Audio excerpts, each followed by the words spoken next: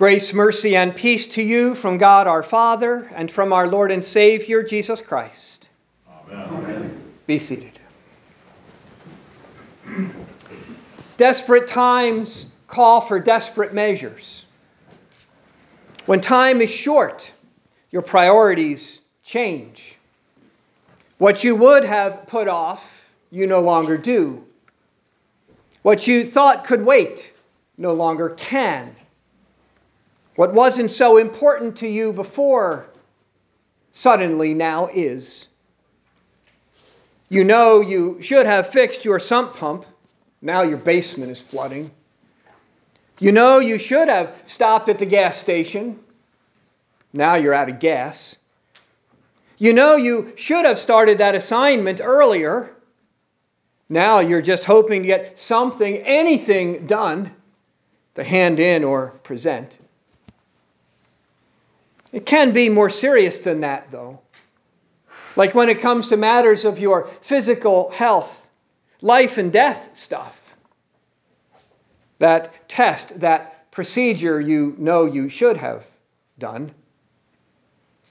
But most of all, really, though I don't think we often think this way, is when it comes to matters of your spiritual health. Spiritual life and death stuff. So when the manager in the parable today heard these words, "Turn in the account of your management, for you can no longer be manager," his life changed in a heartbeat. Desperation set in. What he thought was so important suddenly wasn't any longer. Charges had been made against him that he was wasting his master's possessions. And the word for wasting there is the same word Jesus had used in the parable he told right before this one. The parable of the lost son, sometimes called the prodigal son. The situation here is even worse, though, for that younger son was wasting his own possessions, but the manager was wasting his master's. But for both, desperation made them change. The lost son went home. The manager now did what he could to take care of his future.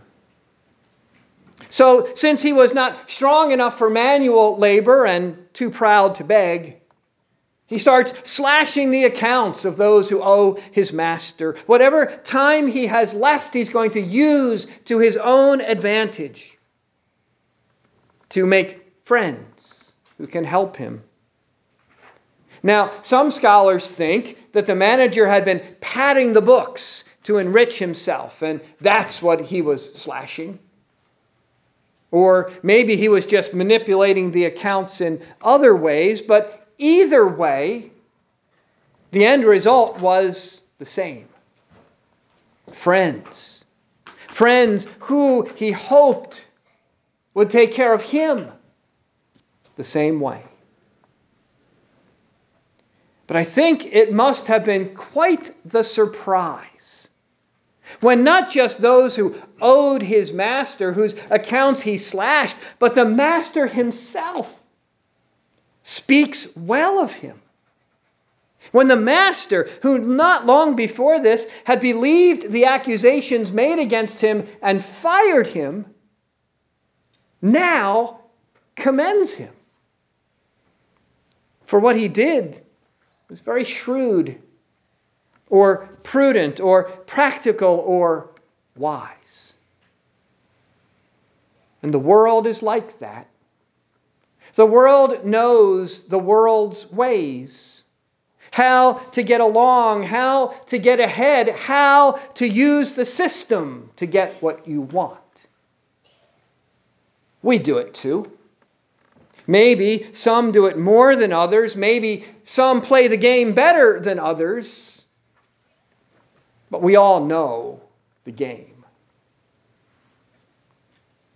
So Jesus' question for us today is this: how come you're not like that spiritually. For the day is coming when the Master of all, the Lord of all, is going to call us to account. Charges of sin brought against us for wasting the gifts given to us. The gifts of life and health and wealth and faith and all that our Lord has so abundantly blessed us with. And what have you done with it? Have you loved the giver with all your heart and soul and mind and strength? Have you loved your neighbor? Or have you loved you? Have you loved being at ease? Have you loved having a large bank account? Have you loved sinning and not really been too concerned with your spiritual health and wealth? The Scriptures gathering dust in your home, prayers left unsaid, your baptism a distant and oft forgotten memory, the new day gifted to you each morning, taken for granted. Do your husband, wife, children, parents, friends have to fend for themselves? Do your wants, your desires, your pleasures, your hopes, your dreams, are they all that matter? And then what happens when you are called to account for all this? Now, in the parable, maybe it sounded funny to you that the manager who was fired still had time to cook the books. What master would do that? Well, it's not meant to be a true story, but to teach us something about our situation. And that your day of reckoning is coming, and maybe sooner than you think. So how should you be living?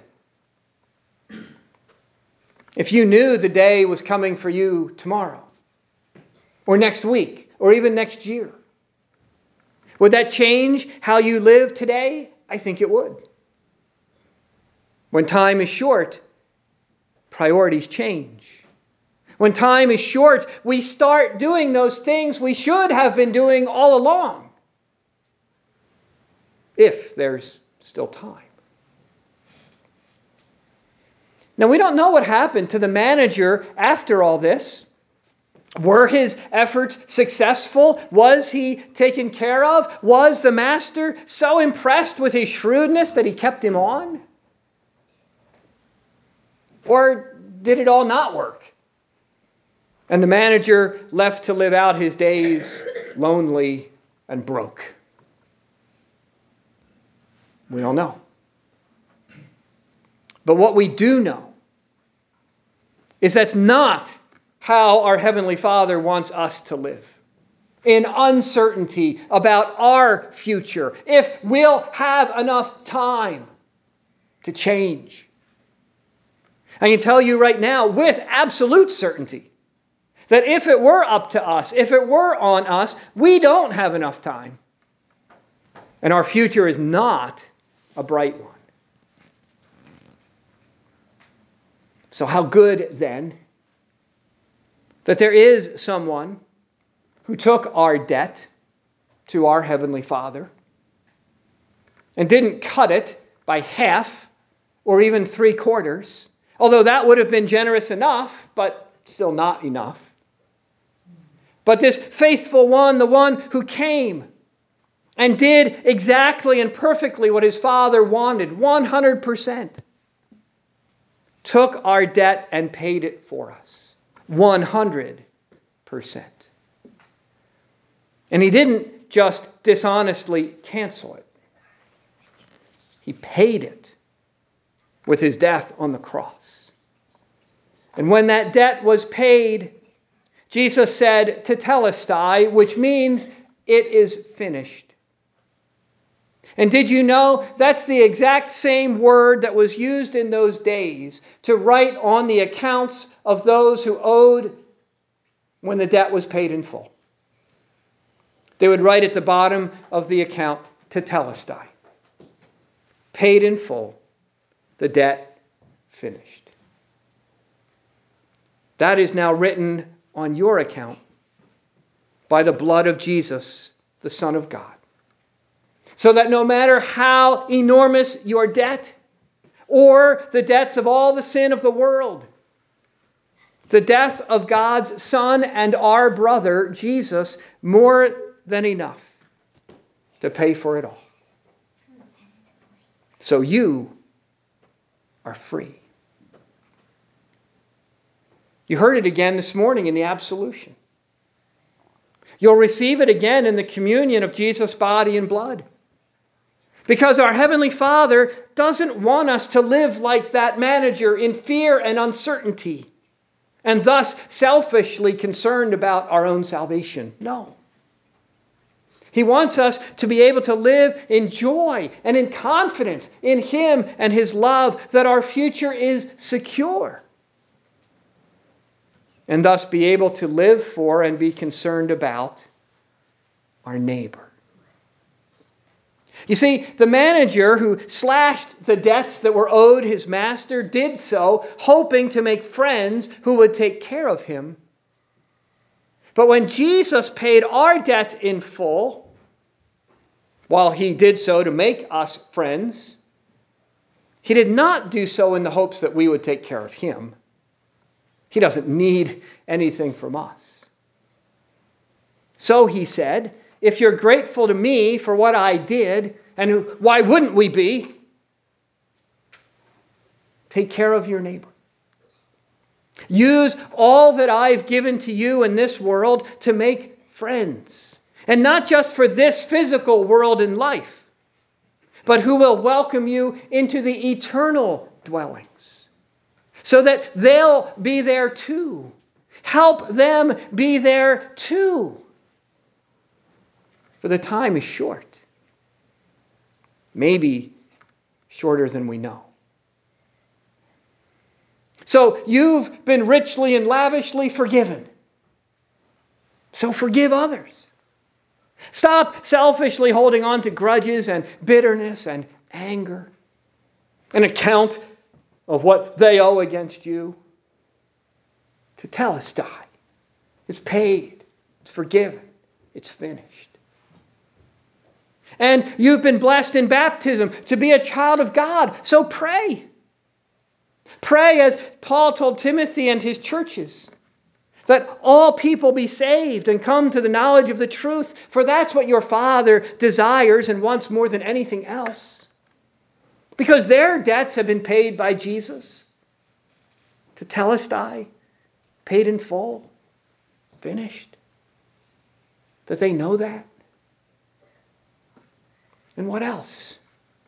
What else have you been given in this unrighteous world and life that is passing away and it's not going to last, that you can use to help your neighbor? And especially for them to be with us in the next righteous world, and that life that is eternal. Desperate times call for desperate measures. And while you aren't desperate, they might be. And the time is short, maybe shorter than we think. So maybe it's time to change how we live for their sake. To love as we have been loved. That our confidence and joy may be theirs too. So that when that last day comes, they with us will not hear the voice of a master calling us to account, but the voice of the Father, welcoming home sons and daughters into eternal dwellings.